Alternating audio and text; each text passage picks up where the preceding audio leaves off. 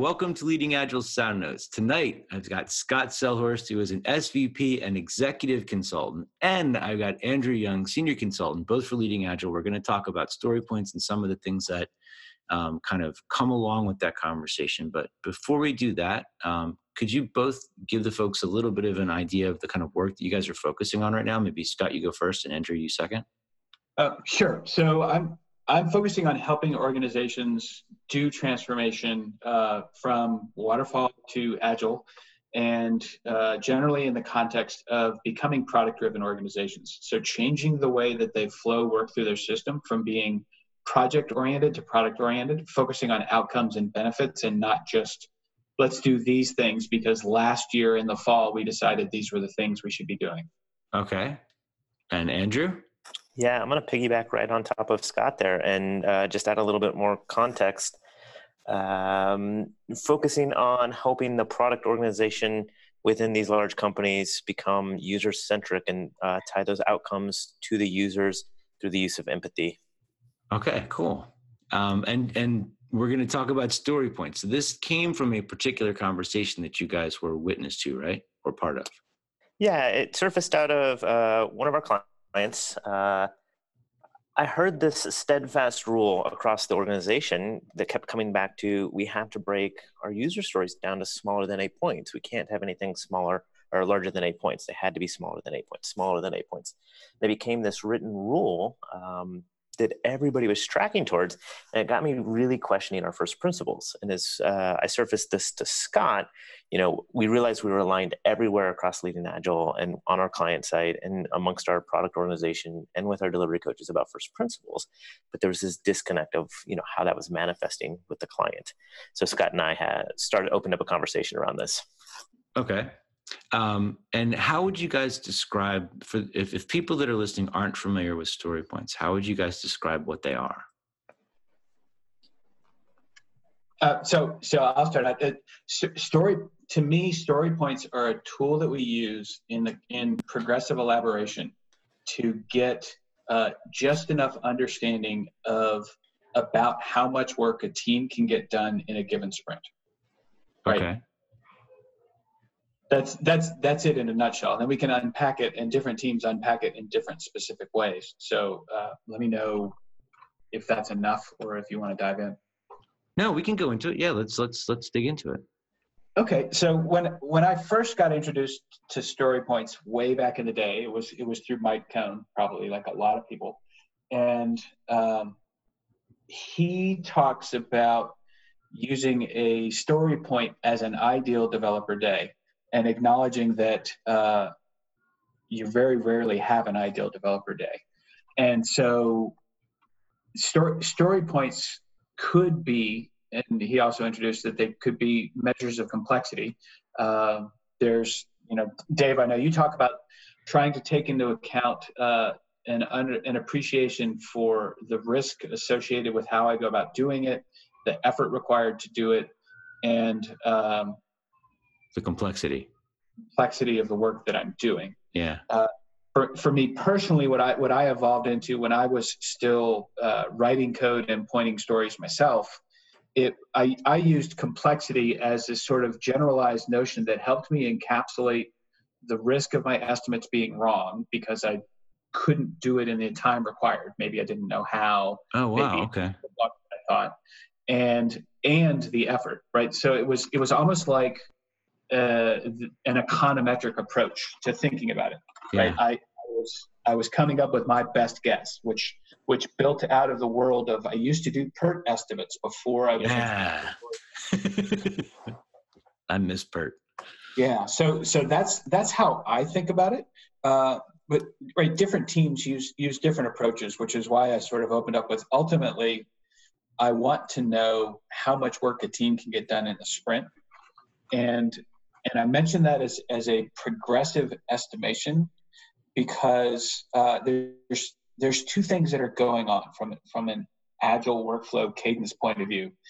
One of them is I don't want to do a bunch of work up front that I don't need to do because it might be waste. Like I don't want to take my limited, constrained resources of the team's technical time to do deep estimation of things that until I need to do it. Right. Like, I think about story pointing is let's get the team together and get that first pass. And then when I'm starting out a particular sprint, I'm going to go task out the stories and do deeper time-based estimates in order to figure out what I can do in a particular sprint, what stuff I pull into the sprint backlog. Okay. And by analogy, for me, it reminds me of the telecom companies back when they were planning out the hardware networks for routing phone calls or routing TCP/IP traffic back in the day in the build out. You have like two separate problems. At the time of placing any given call, you've got to figure out how to route it right through all the different hops of all the different equipment and maintain some quality of service. And you can't solve for that at the time that you're building out the network because it takes months to install equipment and get usage right and put hardware out in the field. Right. So at the time of designing the network, you are doing a more abstract assessment of what the volume that has to go through the system would be. And so you're solving based on the capacity of the equipment. And then in the moment, at the later time, you're solving based on the amount of consumption of capacity call by call. So to me, it's a perfect analogy for story points and tasking. So Scott, when I hear you talk, and at risk of oversimplifying that, and also leaning into some empathy of a whole bunch of product owners that I've been exposed to, what I heard there was a very academic answer of what to do with story points. And when I heard Dave first launch the question is, what is a story point? My head went straight to all these product owners that are going through their first exposure to this whole agile world. And when I think about what I've heard from them, to a product owner, a story point is a representation or a feedback loop from a delivery organization or team that they're a part of that says, that thing you're asking for, this is how big it is to us. And it allows that product owner and the product organization to have a relative understanding of all the asks that are coming through the backlog, how big they are. And then it's a feedback loop for the product owner to then adjust those asks accordingly to scale them down or scale them up or group some things or slice some things differently so that we can actually have a better alignment of what the ask is from the product owner and the tech lead through to the delivery organization. Did I say something dramatically different there from you? Or did I just put two different lenses of oversimplification on it? See, Dave, that's why Andrew's here, because I think both are right. Right. I think they're both absolutely true. All right. So I'm going to go to the source. So I was actually preparing for this and I went and looked at Ron Jeffries' blog. So Ron has been apologizing for story points since he's the one who's credited with inventing them. He's been apologizing for them since they came about. And I learned something that I didn't know when I read this stuff. So I'm just going to read a quick quote from this to you guys. It says, in XP, stories were originally estimated in the time it would take to implement the story. We quickly went to what we called ideal days, which was informally described as how long it would take a pair to do it if the bastards would just leave you alone. We multiplied ideal days by a load factor to convert to actual implementation time. Load factor tended to be about 3, so 3 real days to get an ideal day's work done.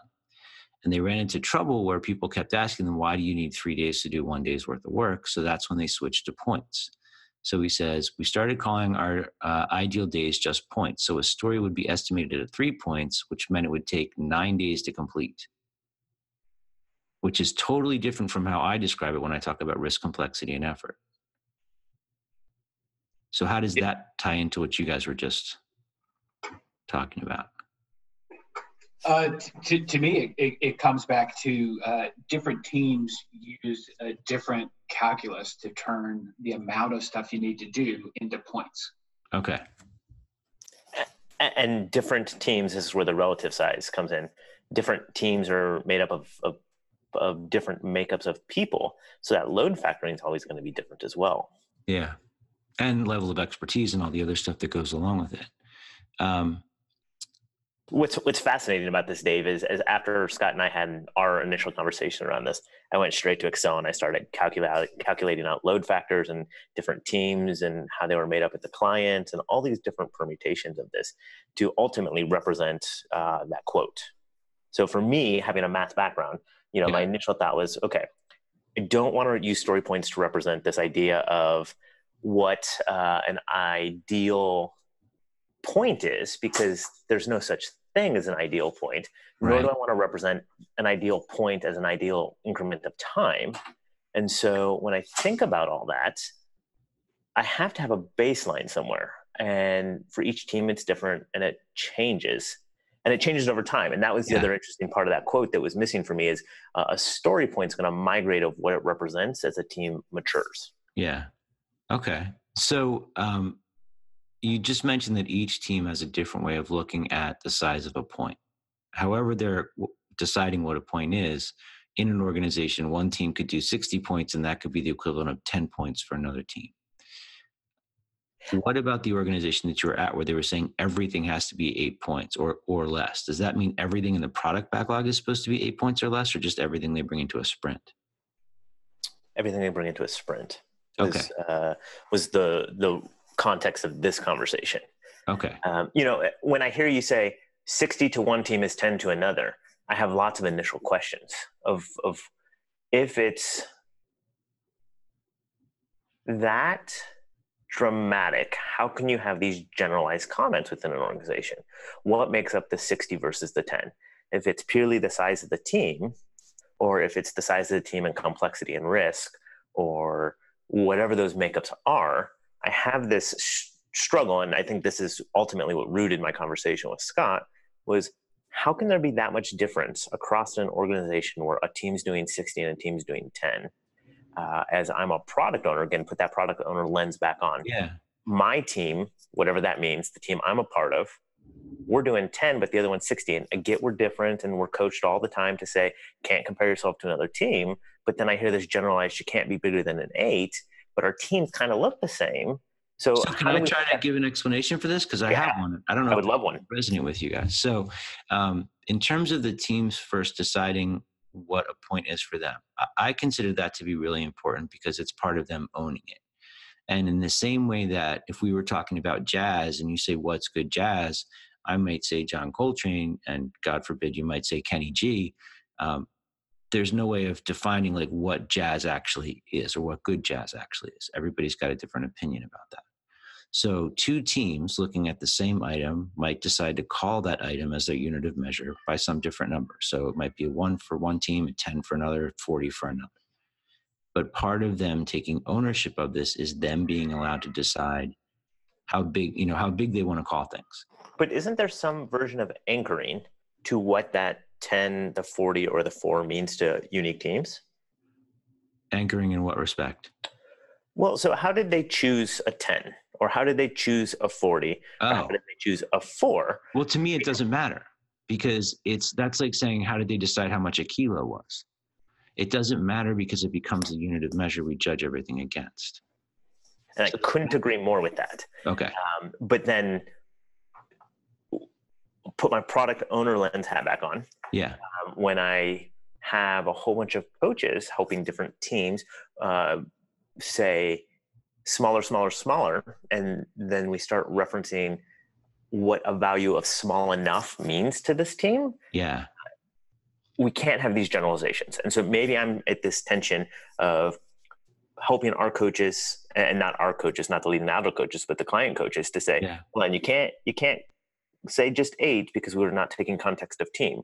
We have to define what small enough means for each of these teams. Exactly. And what it looks like it is an 8 on this team is going to be a 26 on this team, and it's going to be 150 on this team. Right. So I agree with you, and I could completely see coaching a team to say nothing bigger than an 8 as maybe part of a definition of ready. Because if that team has found that every time they bring something into a sprint that's bigger than an 8, kind of to what Scott was saying earlier, it takes maybe the whole sprint to do, or they just can't get it done. Every time a 13 comes in, it just doesn't get finished. So they decide in an effort to try to make sure they're bringing in work that's small enough that they can consume it and deliver it before the end of a sprint. I can see where they would say, our team's not going to bring in anything bigger than an 8, but it does make me nervous if every team in the organization is being counseled to not bring in anything bigger than an 8. Yeah, absolutely. And this sounds a lot like the conversation Scott and I had, and we're very much aligned on the first principles here. And I think we just had almost a very similar conversation to what Scott and I had on first principles. Okay. Yeah, we both very viscerally reacted negatively to the notion that there is this dogmatic number of 8 and no story should be bigger than 8. Right. It's as if the Fibonacci sequence didn't include 13 and 21 and 34. Right. Well, so, but in the product backlog, it could be bigger than an 8. It's just, I look at it as like guidance for the product owner. If one of you guys want to ask the team to work on something and it's at the top of your product backlog and it's been estimated as 13 or 21, then that would be sort of a way of indicating to you, hey, dude, this thing's too big. You've got to work with the team in backlog refinement to break it down. Maybe. Let me put a tiny bit of an asterisk on that. Okay. I would say this should be an indicator that this story is really big, and working a big story comes at a cost, so you might not want to. But there, right? We lean back on the invest principle, right? Yeah. It's independent, negotiable, valuable, estimable, small, and time bound. Well, time bound works too, but testable is the actually correct answer. Thank you, Dave. Right, that matters more than saying I can't do a 34-point story, right? So if it isn't independent, if you can't deliver it independently in a way that provides value, then you're not splitting it into a smaller story. You're splitting it up into tasks and calling them stories. Right. So some things are big. Doing big things comes at a cost. It comes at a cost of risking your ability to deliver predictably. And sometimes that's okay, right? And you have to be thoughtful about it. Yeah. So this notion of that, I liked your statement of a given team might have learned that 8 points is the threshold for them, but it's reasons that 8 is a threshold for them that matter, not the fact that 8 is a threshold.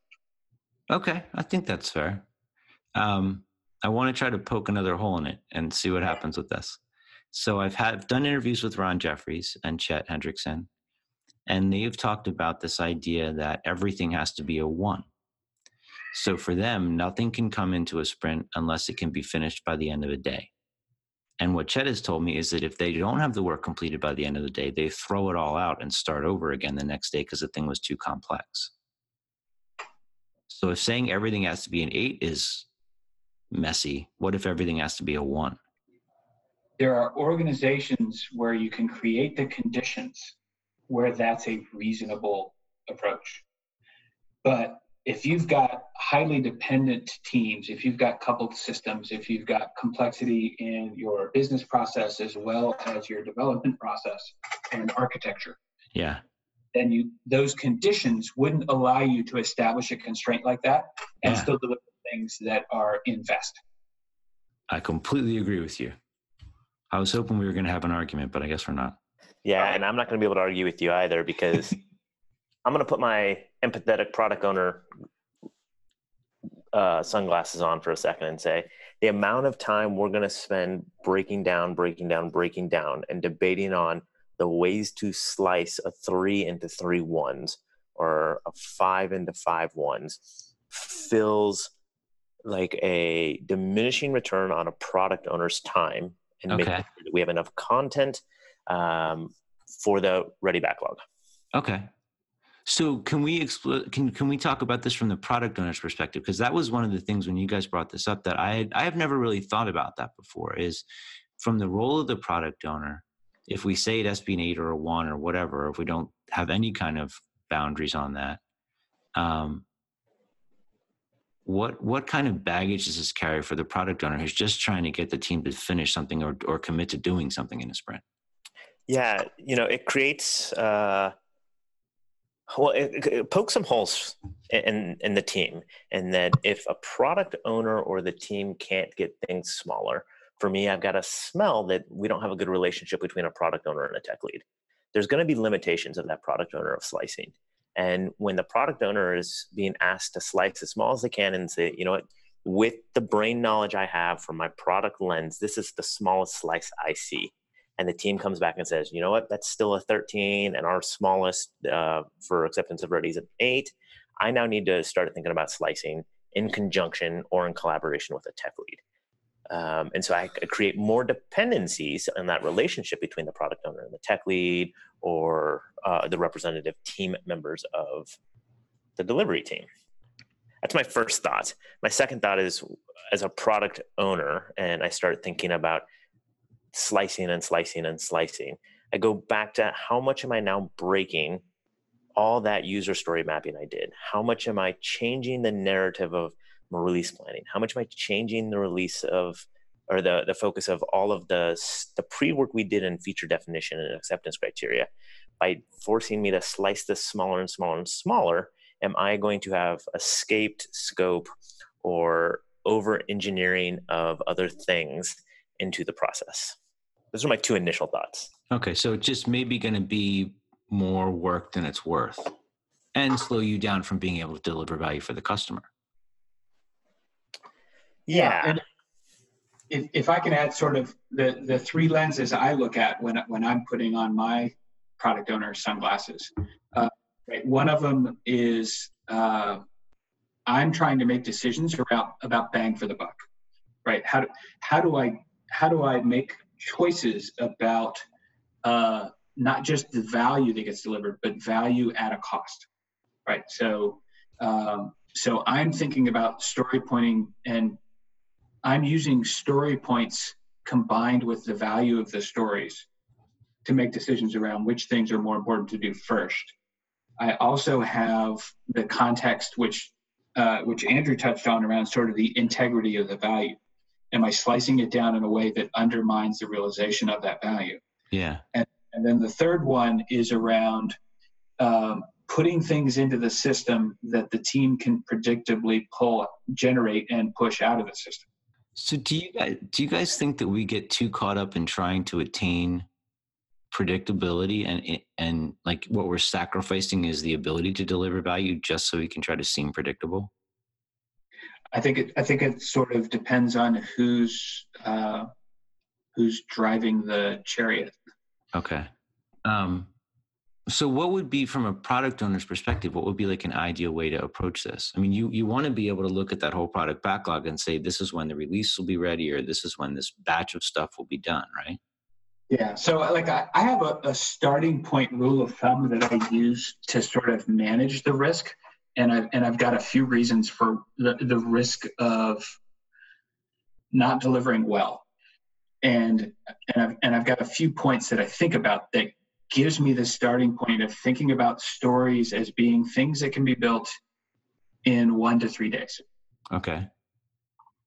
Right. The first one is the pragmatic one. So coming back towards my background coming out of the PERT days when I was doing task estimation, I didn't want to estimate things that were too small, because I sort of guaranteed that I was wasting time estimating things, right? If I spent 10 minutes estimating a 10-minute task, I just made it take 20 minutes when I could have just done it, right? So I sort of landed on this pattern in those days of, I don't want to estimate things that take less than half a day. I want to just do them. Okay. And relative to that, I didn't want to estimate things that were bigger than 4 days. And the way I got to that pattern, because I was introducing too much error in my estimation. Okay. And the reason I got to that was because I had read somewhere that psychologically, people are really good at establishing estimates and relative estimates within a range of about an order of magnitude. When you started to get beyond an order of magnitude in difference between the things you were estimating, you started to introduce inconsistent error rates in your ability to estimate. Okay. So it's almost like you're making the case for no estimates. No estimates. So my belief is that no estimates is actually estimating before somebody tries to detect whether you're estimating. And you make things be a size that implicitly represents an estimation process in order to not estimate. So I think that no estimates is technically cheating and estimating before the estimation stage. Okay. So I want to ask you about something. I did a podcast recently for projectmanagement.com about probabilistic forecasting with a guy named Troy Lightfoot. Okay. And one of the things that he kind of turned me on to were these poker planning cards where there's only 3 cards for each person who's playing. One card, and I'm going to use the acronyms instead of the words because it's fairly adult language. There's a card with a 1 on it. There's a card that just says TFB. And then there's a card that says NFC. So F and big, no F and clue. Right. Now, would that be something that would make more sense? I mean, that sounds kind of along the lines of like, I can do this in 3 days. If that was the only question the team was being asked and they said, okay, everything we can do in 3 days, we'll call it a 1. The rest of the stuff, it's just too big. Would that work? But I think for an elegant team, yeah, that's not an unreasonable starting point. Okay.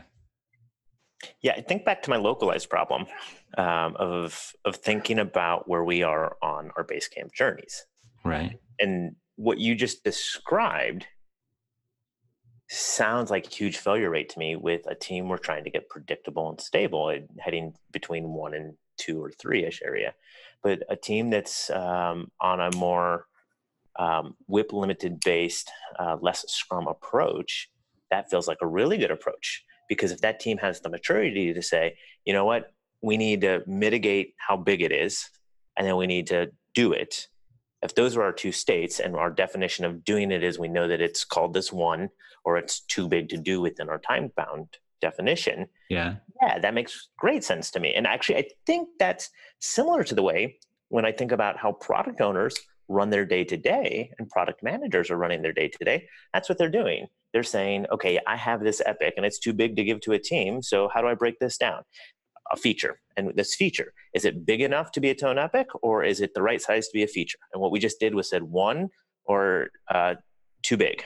Right. It's a 1 now. So now I can go write my acceptance criteria. I can get my stakeholder buy-in. I can do all of those things on all the features that build up to this thing. And then I'm now doing that process again. And maybe that's, for that mature team, can trickle down to the most granular node of the delivery team or the delivery product owner team that says that feature, we break it into these stories. Too big of a story or the right story?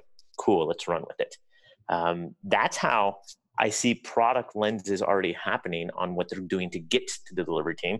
And then we have this little bit of context shift with Scrum-based Basecamp 1, Basecamp 2 teams on predictability that says, okay, now we got to go from the 1 or too big to the 1, 2, 3, 5, 8, 13 model, so we can have more predictability or more stabilization as we begin to flow.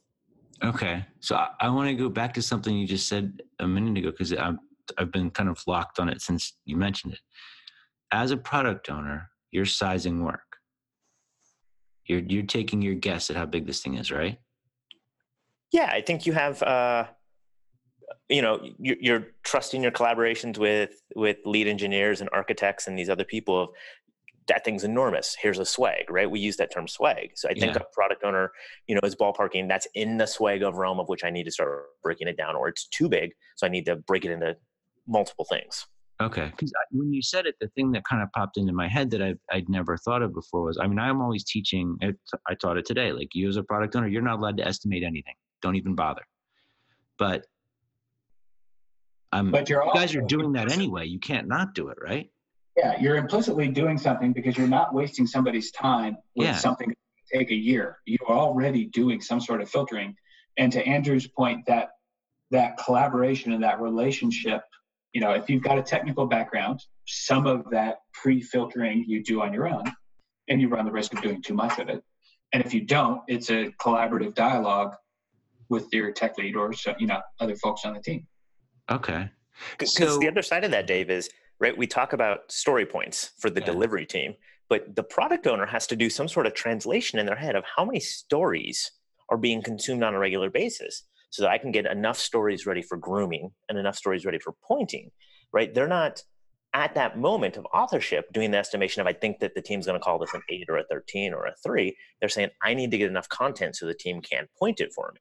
So they're already in that framing of what's my cycle time and my flow to get stories to the team to point to then declare the sprint ready backlog.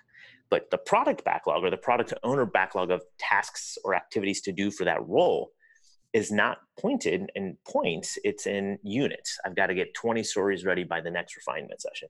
I've got to get, because some teams go through 20, some teams can only get through 3. And so if I'm a product owner, I have this translation in my head of, as a product leader, looking at the product owner that's got 3, I would assume that those 3 have significantly more depth than a product owner that's producing 20 in the same time frame for a team, right? And so we've got this unit differentiation in there that has to be translated all the way up. Yeah. So I worked on one project a while back, and we had a massive backlog, like thousands of things in the backlog. And the guy who was the head of IT had been a part of building the original version of the system we were rebuilding. So he's the one that created the entire product backlog because he knew all the features that were in the app.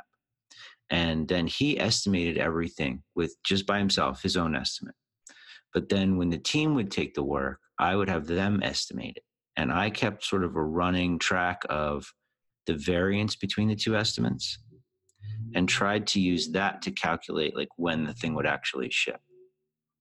And I'm wondering if a product owner might be having their own way of estimating just to figure out if it's even worth bringing this thing to the team, because we don't want to waste their time by handing them something that's massive. Well, yeah, I mean, we do. And that's why I sort of opened with my overly academic analogy against like building out telecom, right? The complexity of the problem space is going to be analogous when you've got a fairly mature or fairly competent engineering team with the complexity of the solution space, right? Okay. And elegant design is a fairly good representation of your problem space. You can see that correlation. And so if you've got in your head a notion of how complex of a problem are you trying to solve, that should directionally guide you towards the level of complexity involved in the solution. Okay. And I think we're coaching the same thing you just identified, Dave, that you get at feature definition.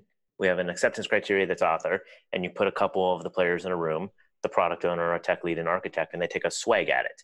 And over time, we're doing the same thing. Okay, we swag this at an X value, and then it corresponded to this many story points.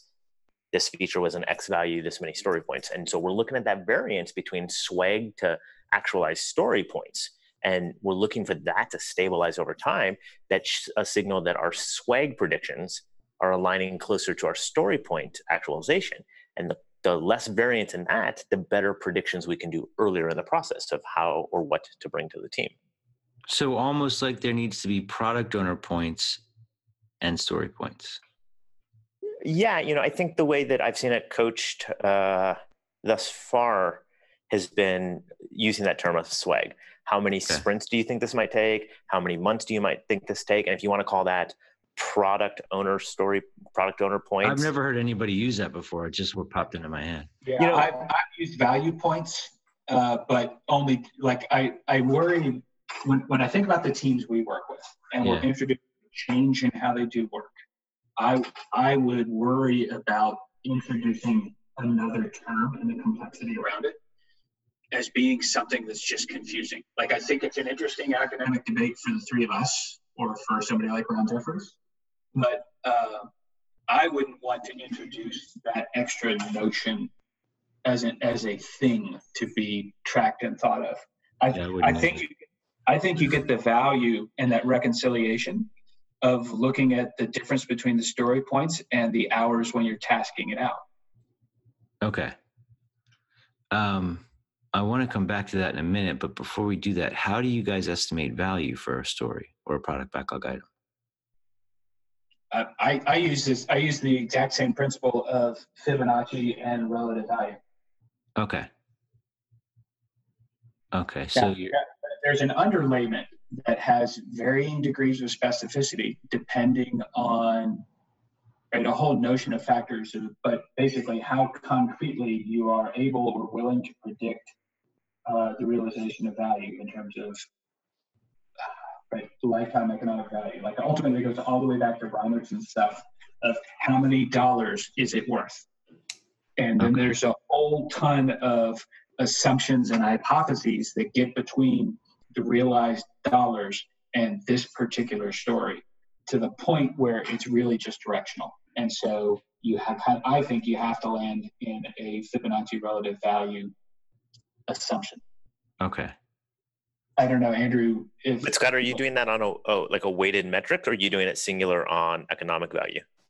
I'm going to start with economic value, and then in that context, even the soft ROI, the abstract things like improved usability or an impact on experience, that those things have. There is a lingua franca. There is some conversion in terms of customer lifetime value or strategic positioning or something that lets you connect everything back together, and then it's a judgment call about whether or not you believe it. It is largely based on your own biases or your own assumptions about things, though, right? I mean, there's no way to create a formula to lock that down. Right. It's going to be tied to what core values you think for your company is going to drive revenue. Is it user acquisition, or is it more dollars to the same users?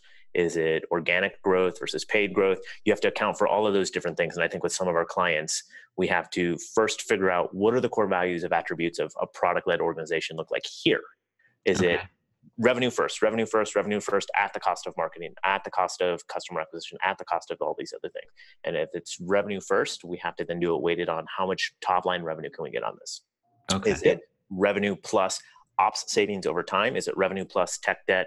Is it revenue plus lifetime value of customer? Is it revenue plus any of those weighted things we could do? And I think you have to create a different matrix for each unique situation for each client based off what values they believe drive ultimate economic growth.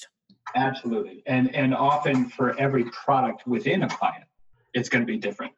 And the other thing that's really tricky about this one, Dave, and it's a really weird wormhole to go down in a story point conversation, is that ultimately it comes down to enterprise valuation. What's the impact on the worth of the company? And the people who can have that conversation aren't the people who are pointing stories. Well, okay, so you have the right people in the room. So I want to write this down before I forget the phrase.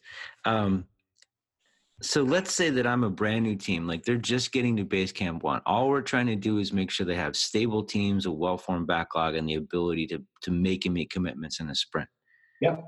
And if I go to those guys and say, look, you have to figure out the impact this is going to have on the value or the worth of the company, their heads are going to explode. Yeah. Yeah. Those people aren't having that conversation in that context. Okay. So what we do is we set up Rails and containers, and it's a perfect analog to architectural decomposition. I don't have to think about my systems architecture when I decide what to put in this class in order to build this piece of code, right? But that context is relevant. Okay. It's also slightly scary to think about it as a generalized statement, because I think about different clients we have and the different makeups of the teams and the organizational structure. And we've overgeneralized, I think, in this conversation, the term product owner, where some of our clients have product owners and product managers and business stakeholders, where in some organizations, business stakeholder and product manager is the portfolio tier relationship, setting that outcome-based vision. And they can actually do those things on an epic level approach, talk about the economic impact.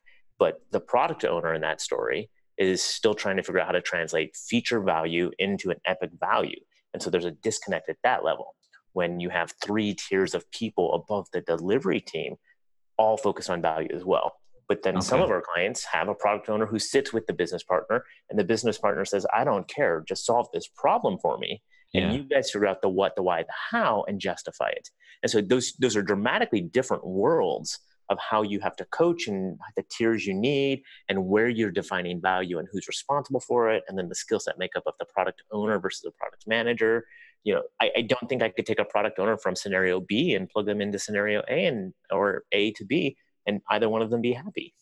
Yeah. But is it fair to say that all 3 of those different variants on the product owner role, they're all going to have to be able to look at the items in the product backlog and make some kind of somewhat educated guess as to whether or not they think those items are in a state that are fit to be discussed with the development team?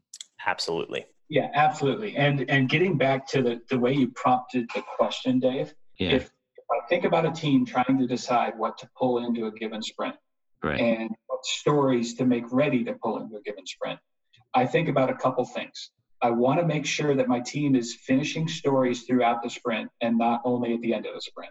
So, Right, so I want to interrupt for 1 second and just make sure that I think I know what you're saying, but I want to make sure it's clear for everybody listening. What you're saying is when they bring stuff into a sprint, it should be of a size that every like 1 to 3 days, the PO is being told, hey, this thing's done, as opposed to this thing takes the full 2 weeks or however long your sprint is. Right. If I've got 5 people on a team and all 5 of them pull one story and they all finish on the last day of the sprint, Right. that's a problem. Like at a systems level, we know that that's going to go sideways. We just know it. We've seen it every time. Okay. For different reasons, but statistically, it's going to go sideways. Yeah. So we want to avoid that. Okay.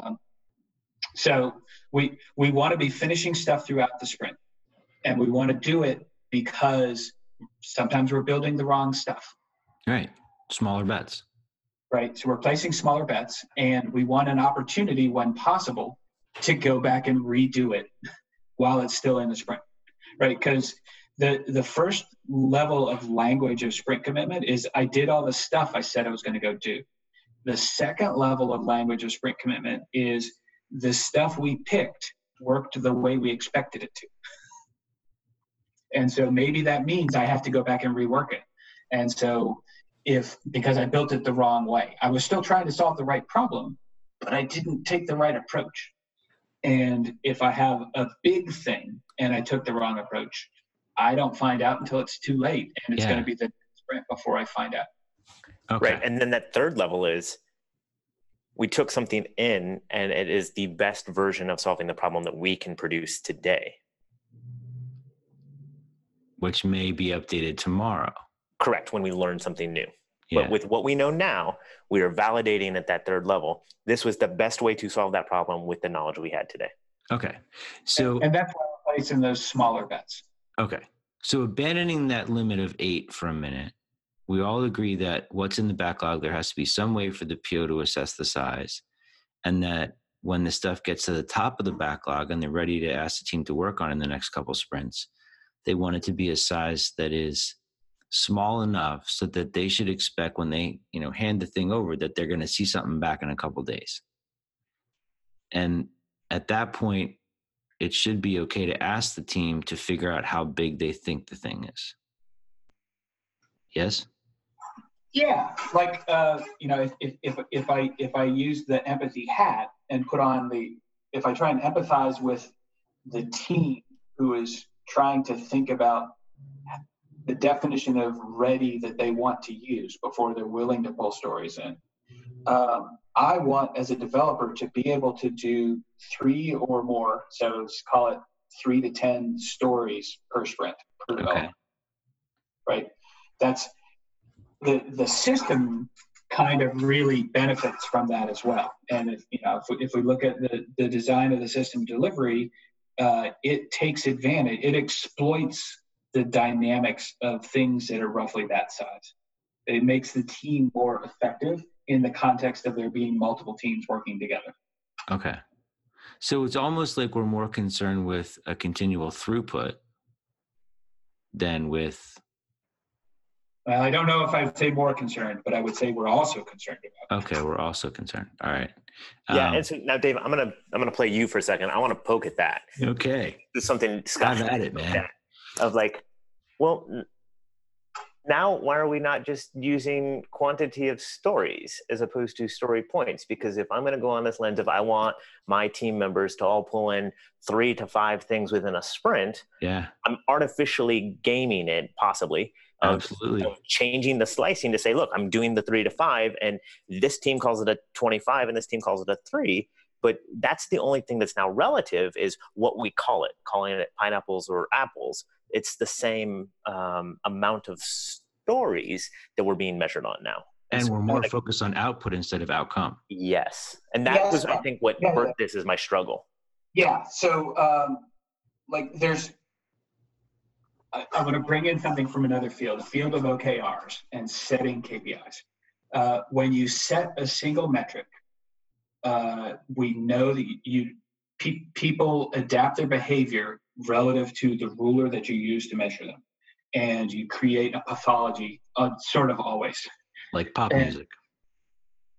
Sure. Yeah. And by the way, Dave, I'm going to let that one slide because I agree with you that bebop is the only jazz, especially 1950s bebop.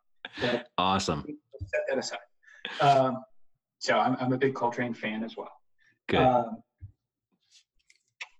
You want to have 3 KPIs because 1 KPI will universally always get gamed. 2 KPIs leaves you open to gaming the system. 3 KPIs, when they are thoughtful, is sort of the recipe for finding balance in the force. And so, like any good tripod. Like any good tripod, yeah, right. Okay. So if I'm looking at things where I have opportunities to deliver throughout the period of time that is my sprint, and I'm looking at things that are invest. Yeah. I'm looking at things where the value is justified relative to the cost. Those 3 things give me a good balance where I can come in and say something like 3 days per developer in a 2-week sprint cycle is a thing that makes a ton of sense, right? That allows the system to flow. It allows me to course correct when I'm missing the mark, and it allows me to place lots of little bets. Okay.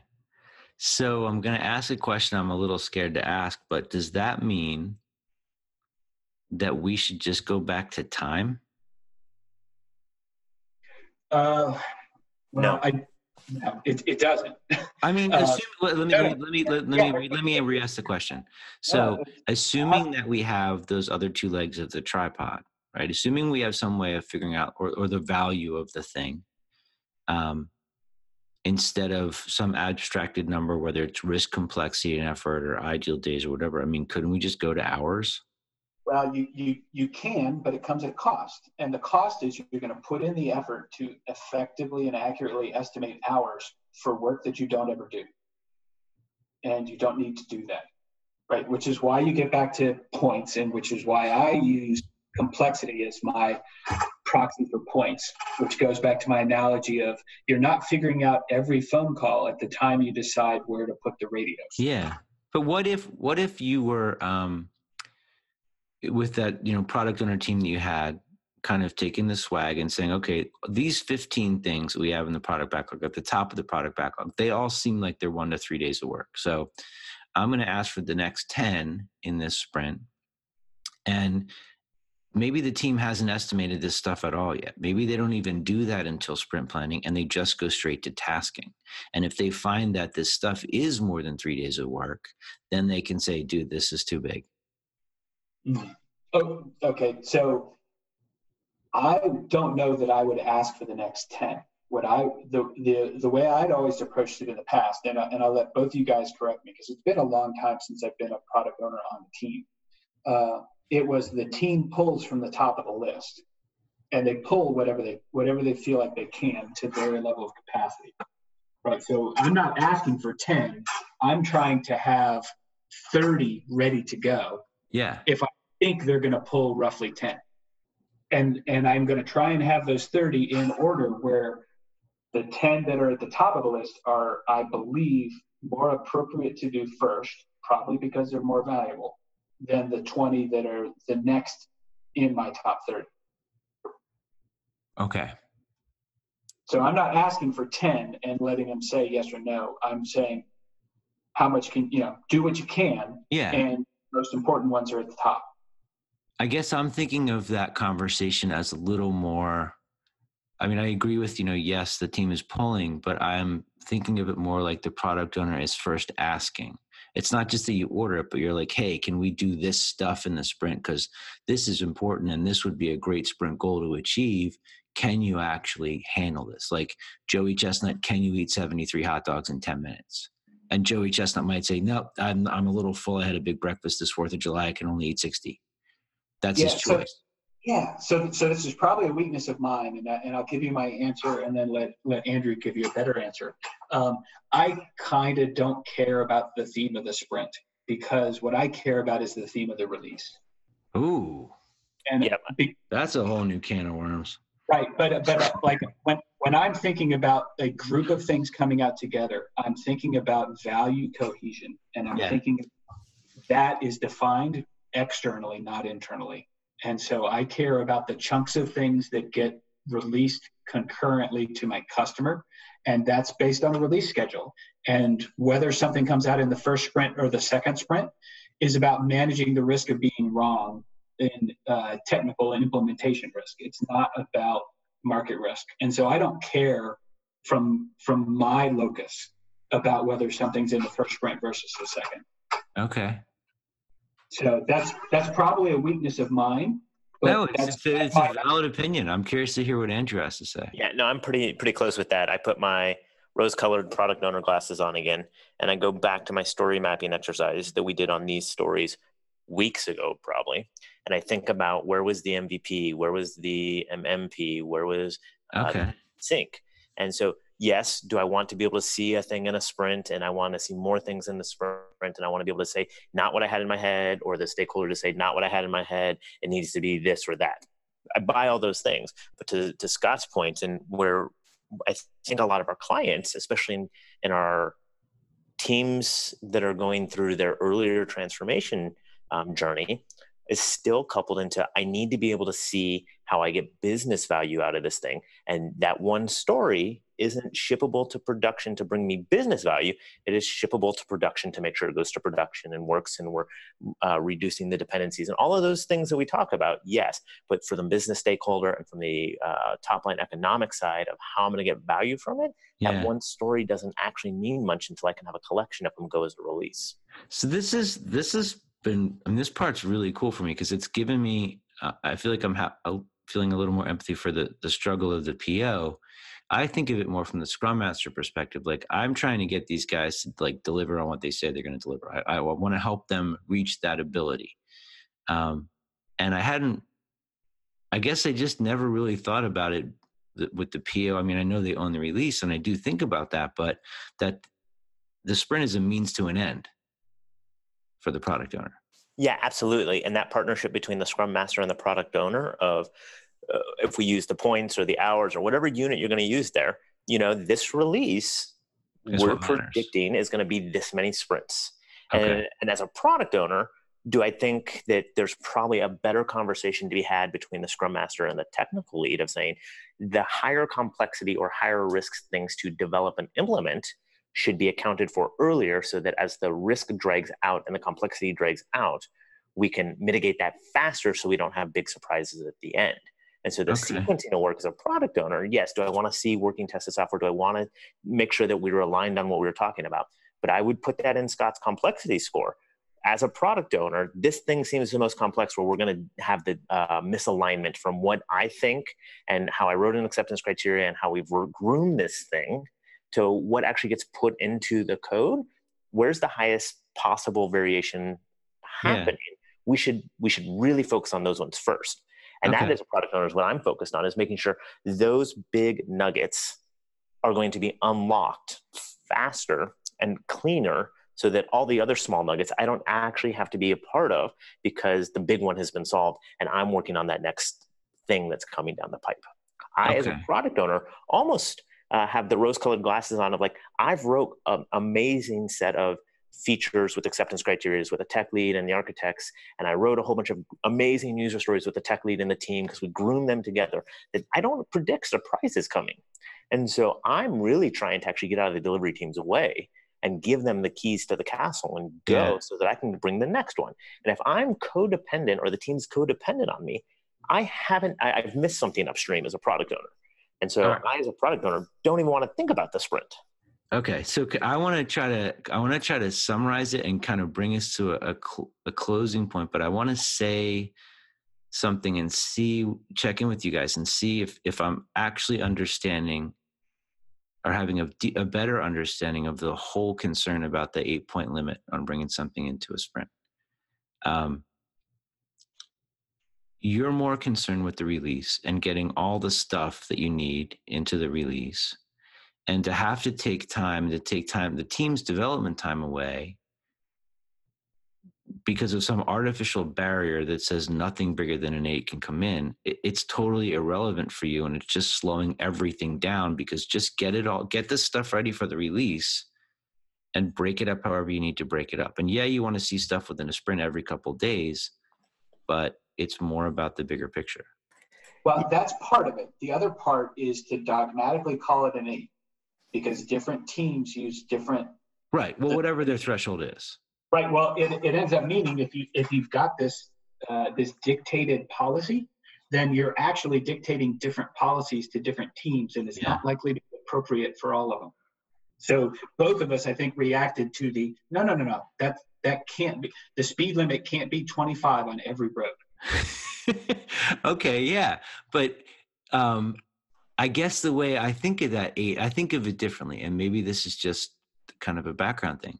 I would never think that everybody should have to drive 25 on every single road, but I do think that there are some roads where certain drivers should probably be allowed to go 70 or 90 or even faster, and some drivers should be like 40 miles an hour.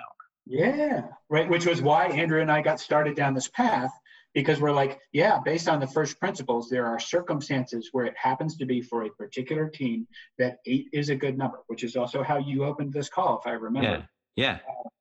But for everybody to say, well, no, 8 is the law, both of us had a problem.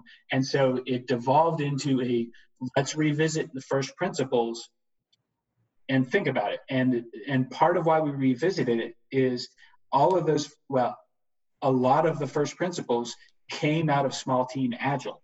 Yeah. And so opportunity for us to be thoughtful of the ramifications of large scale agile.